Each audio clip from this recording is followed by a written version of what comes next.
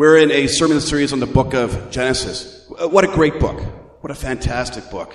It's been a ride. We're not done it yet. This morning, we're coming to a really great passage in Genesis. And here to read from God's Word is Carol. Carol. This morning's reading is taken from Genesis 32, verses 22 to 32. That night, Jacob got up and took his 2 wives, his 2 female servants, and his 11 sons, and crossed the ford of the Jabbok. After he had sent them across the stream, he sent over all his possessions. So Jacob was left alone, and a man wrestled with him till daybreak. When the man saw that he could not overpower him, he touched the socket of Jacob's hip, so that his hip was wrenched as he wrestled with the man. Then the man said, "Let me go, for it is daybreak." But Jacob replied, "I will not let you go unless you bless me."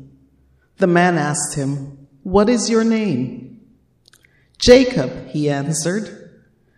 Then the man said, "Your name will no longer be Jacob, but Israel, because you have struggled with God and with humans and have overcome." Jacob said, "Please tell me your name." But he replied, "Why do you ask my name?" Then he blessed him there. So Jacob called the place Peniel, saying, "It is because I saw God's face. It is because I saw God face to face, and yet my life was spared." The sun rose above him as he passed Peniel, and he was limping because of his hip. Therefore, to this day, the Israelites do not eat the tendon attached to the socket of the hip, because the socket of Jacob's hip was touched near the tendon. This is the word of the Lord. Good morning. So it's Advent season, as Kieran said earlier. We're in the 4 weeks now leading up to Christmas Day. It's a season of waiting, a season of hope, waiting. Waiting is hard. Do you remember when you were a kid and you knew the presents were coming? Maybe you could even see the presents there in the room, wrapped in paper, and you had to wait? That is hard. That's hard for kids. It's hard for anyone, if we're honest. It's hard to wait. It was hard for Jacob to wait, the Jacob in our passage. Many years before, Jacob's mother was pregnant with twins, Esau and Jacob, they would be named. And God made a promise while those babies were in utero. He made a promise, and he said that the older would serve the younger. That is to say, that Jacob would be blessed. Jacob was chosen to be blessed. Blessed is an important word in Genesis. What we've been seeing so far in this series is that the world falls into sin by Adam and Eve, the first human beings, by their willing decision. The world falls into sin and is cursed, but God has a plan to bless the world as far as the curse is found. And God chooses specific people to carry that blessing. It began with Abraham, and then Isaac, and then Jacob. They're chosen to receive blessing and to carry blessing. That blessing might go global to every tribe and nation. So, Jacob, the promise is over his life, blessed. The blessing.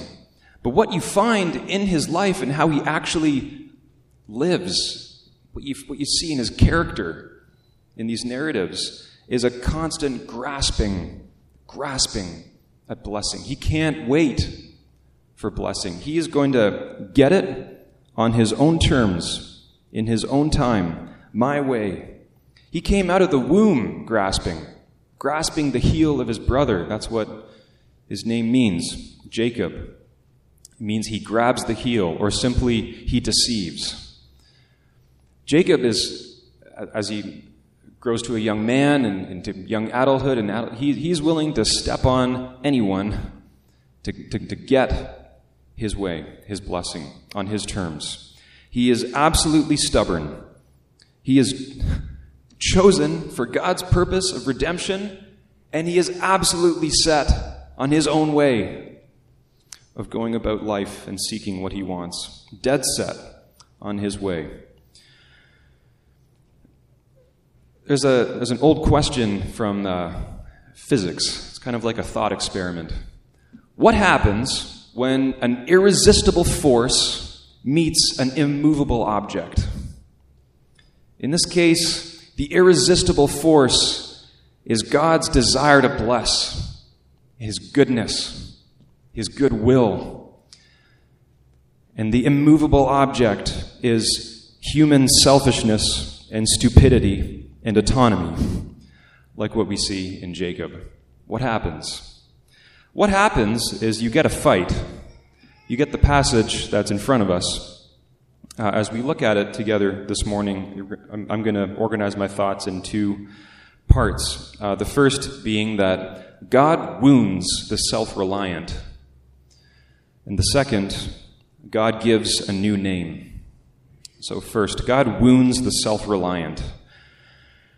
Last Sunday, we saw Jacob on the road, leaving home. And today, in where we're looking, Jacob is on the road again, but it's 20 years later.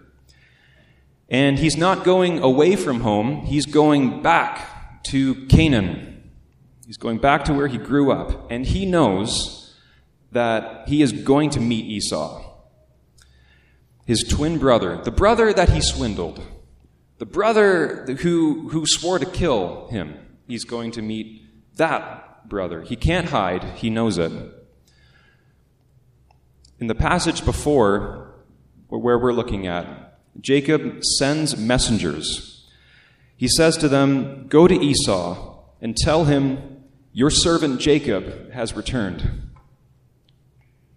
So the messengers go, and when they come back, they say, "We came to your brother Esau, and he is coming to you." And there are 400 men with him. Which sounds a lot like a military force. It sounds like the heavy artillery is now headed straight towards Jacob and his camp and his family and his children. I would ask a question at this point. Why is Jacob going back? Of all the places in the wide world that Jacob might go, why on earth is he going back to Canaan? The answer to that question is that the Lord told him to. Again, before the passage we're looking at, the Lord said to Jacob, "Go back to the land of your fathers and to your relatives," yes, your relative, "and I will be with you," the Lord said.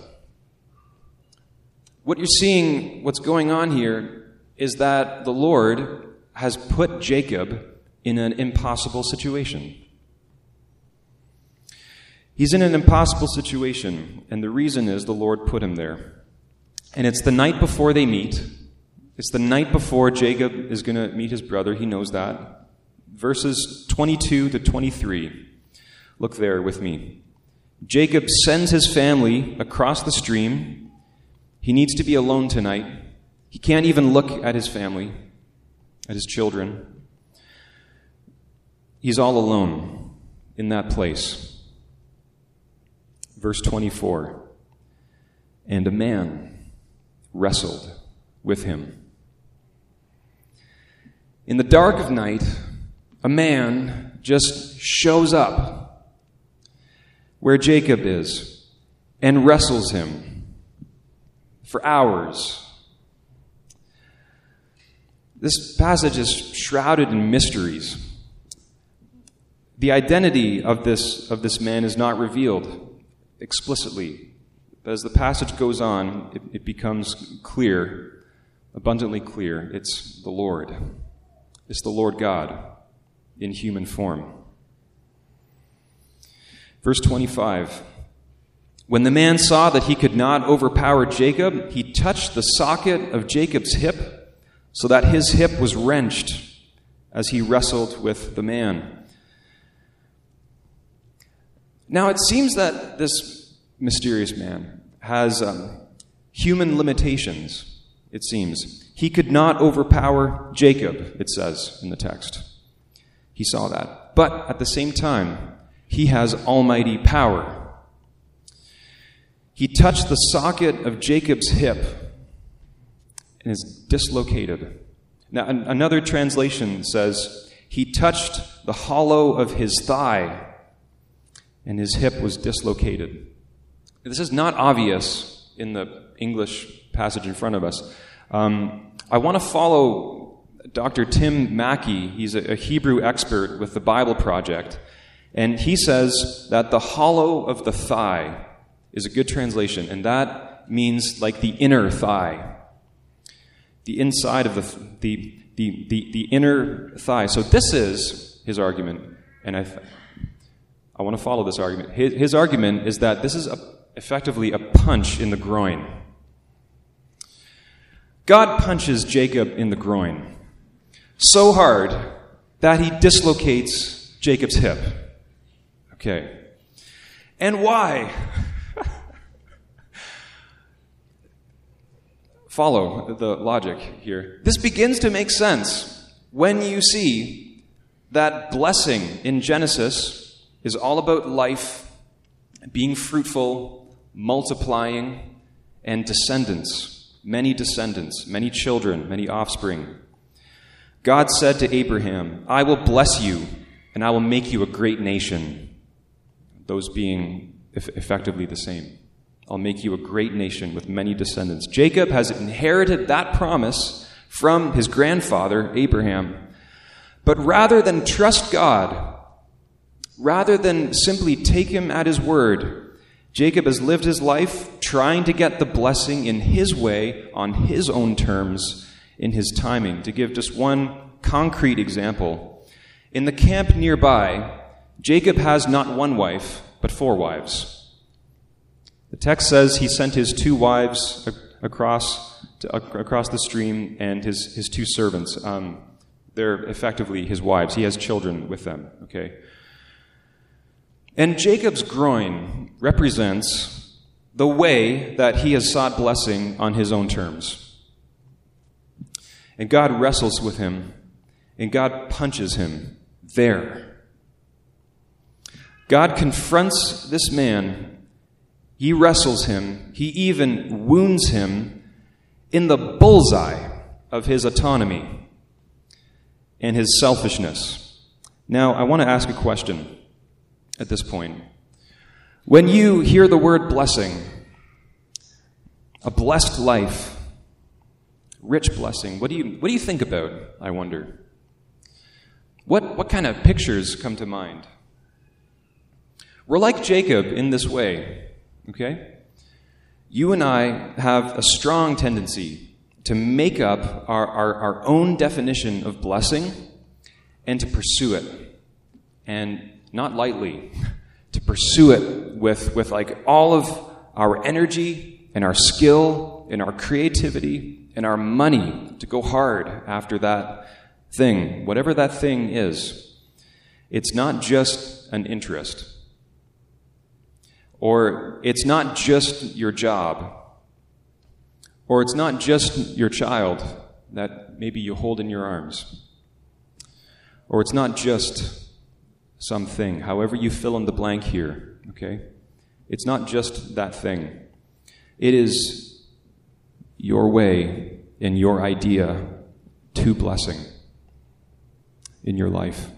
And I believe that the Word of God to you today and to us, to me, is stop putting your hope, all your hope, on that thing. Whatever it is a good thing, I'm sure it is, but the powerful temptation of your heart is to make it your ultimate thing. God made you to seek ultimate blessing. He did. You have that powerful impulse in your heart because God put it there. But hear this. He made you not to seek ultimate blessing in something. He made you to seek ultimate blessing in someone who also wrestled with God. Alone at night,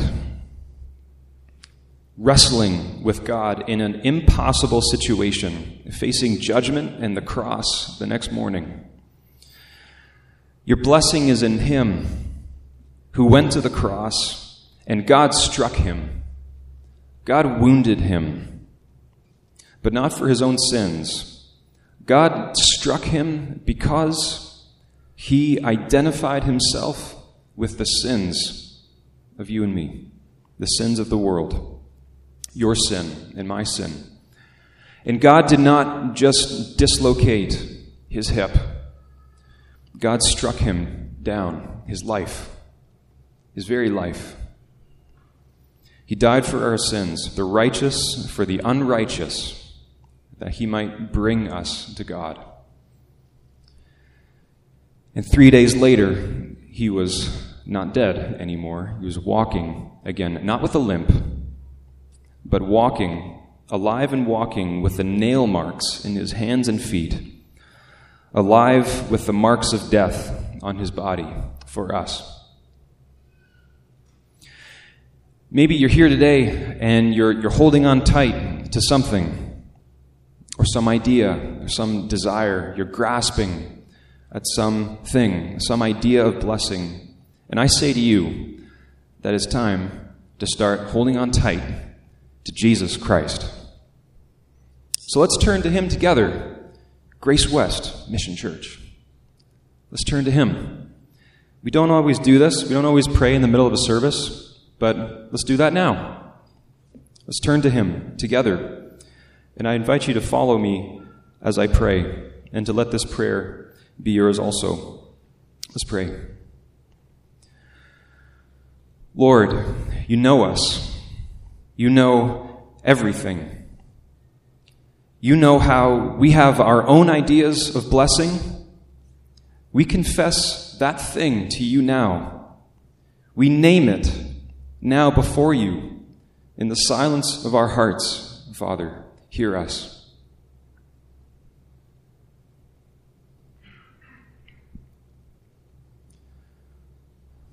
Father, these are good things. You hear them all. But they cannot satisfy us in the way that we want, that we long for. We pursue these things and we tend to hurt ourselves and hurt others. In the process, we are weary. We want to turn to Jesus and lay hold of him. We admit that we cannot bless ourselves. We want him to be our blessing. Bless us, Lord. Hear our prayer in the name of Christ. Amen. Amen. You know what's amazing about Jacob? God strikes him in that way and dislocates his hip. He strikes him so hard. And what is Jacob doing after that? He's still holding on. You see what he says? I will not let you go unless you bless me. Grace West, let's admire that. That tenacity. Let's admire that and let's imitate it. Let's be like him. Let's turn to Jesus and hold on him with that intensity. All your strength. And when you do that, when you turn to him, when you hold on to him for blessing, when you say, I will not let you go unless you bless me. When you come to that vulnerable place, what do you find? He gives you a new name. A new name. I heard a story earlier this year about a young man who found himself trapped in addiction. And his addiction was to pornography, but not as someone watching the films. It was, for him, as someone in the films, in front of the camera. He had moved to Los Angeles, wanting to be an actor, wanting the success and the fame and that lifestyle. That to him was blessing. He might not have used that word, but that was the desire. That was a blessed life. The plan was never to get into that particular kind of cinema, if you can call it that. But on a chance contact, he decided to try one film, which led to two, and then dozens, and then hundreds of films. And what he found was that in the culture on the set, no one ever used his name. He had a pseudonym. And that's what everyone called him. And his agent, and at the gym, and his barber. No one in his life called him by his name. He said it was like I didn't exist, he said, reflecting on that time years later.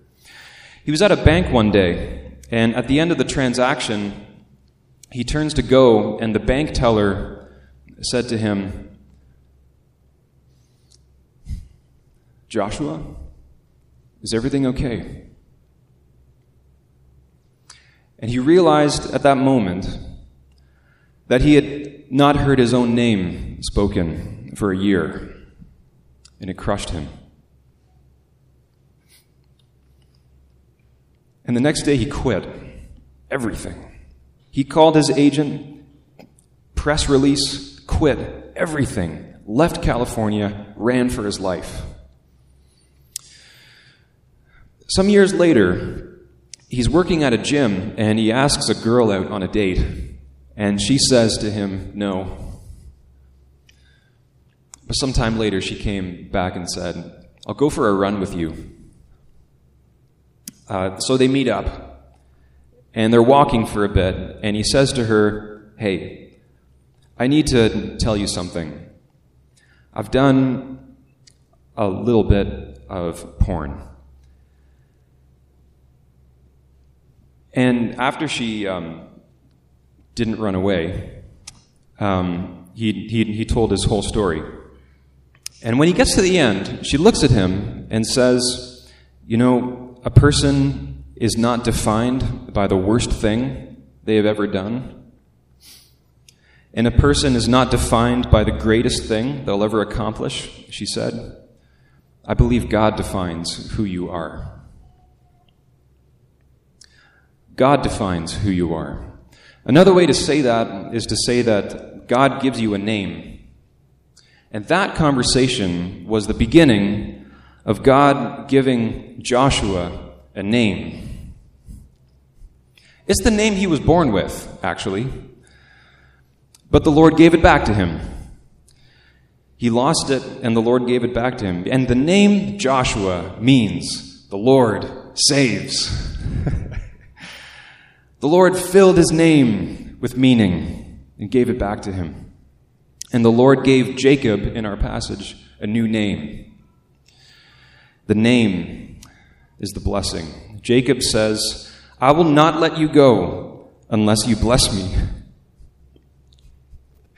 And the Lord asks, "What is your name? What's your name, son?"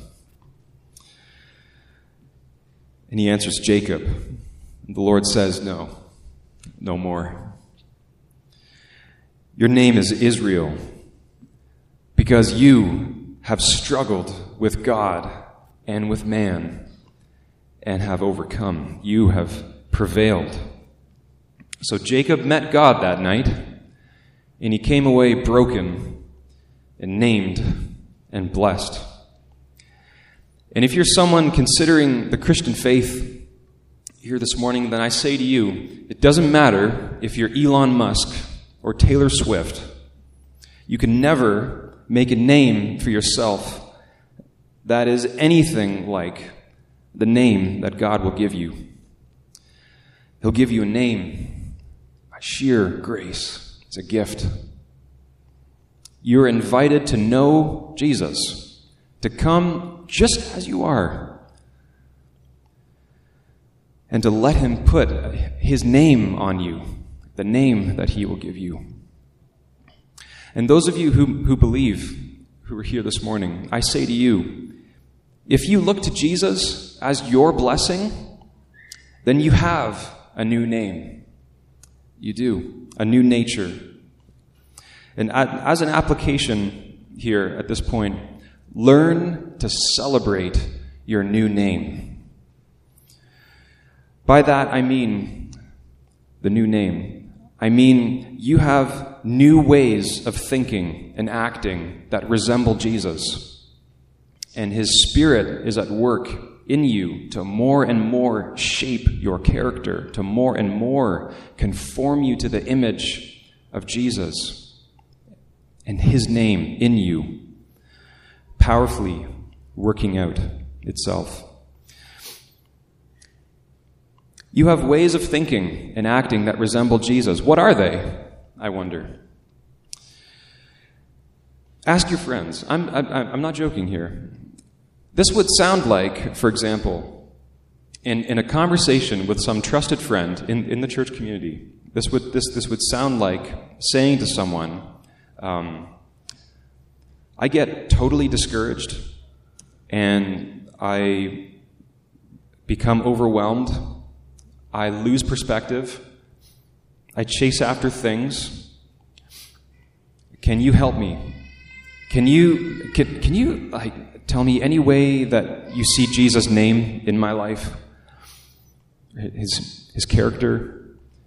And you're not, my friend, you're not fishing for compliments, okay? That's not what this is about. You're a needy person looking for what you need encouragement. Yes, you do. And he's put his name on you. And you probably don't see it. The ways that manifests. We need each other. Grace West, can we be vulnerable with each other like that? And can we help each other like that? We have a new vision in this church. You may have heard it recently. You may have read it recently. It's going out on email to the whole email list of Grace West. We want to be, at Grace West, be envisioned to be a church that is rooted in the Word of God, growing in the grace of Christ, and bearing fruit in abundance. That second one, growing in the grace of Christ. How does it happen? Do we think that we grow alone? So what you really need to grow is just podcasts and books. I don't know. Do we think that we grow just by activities alone? Like a theological download, that's what you need to grow? Do we think that we grow alone? Do we think that we grow without vulnerability? No, we need each other to grow. We need vulnerable community and relationships to grow. So, together, let's grow together. Let's help each other to celebrate the name that he's given us, each one of us who look to Jesus as our blessing. So that together we repent of the other blessings that we chafe after and we raise to ultimate blessing. We together turn from those things and we together rejoice and celebrate the name, the new name that he gives to his children and that he has put on you. Amen. Let's pray.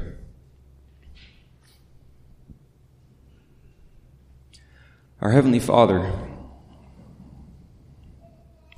we thank you, Lord, for this narrative of Jacob, for this man, for his life, and for the honesty of the Word of God. We see, Lord, in this passage, your severe love for him. It's remarkable. And Lord, we bring to you these desires this morning, that we will turn from whatever other blessing that we look to, or some notion of blessing that we have in our minds, that we will turn and lay hold of Jesus. May your Holy Spirit, in your almighty power, by which you raised Jesus from the dead, be at work in us and strengthen our hands to lay hold of him and to hold on and not let go in the midst of whatever wrestling and circumstances and difficulty we find ourselves in. May we hold fast on him by your power at work within us, not our own strength, your power, your immense power. Lord, we need it. We do not have it in ourselves. And so we are praying and looking at Jacob and his encounter with you, and ultimately asking, Lord, for these things, and that you may, Lord, help us who believe to know the new name upon us, the character of Jesus working in us, and rejoice. That we will give thanks, that we will be lighthearted, because you've given us a name that's worthy, not of our own making, but of your gift. We pray to you in Jesus' name. Amen. Amen.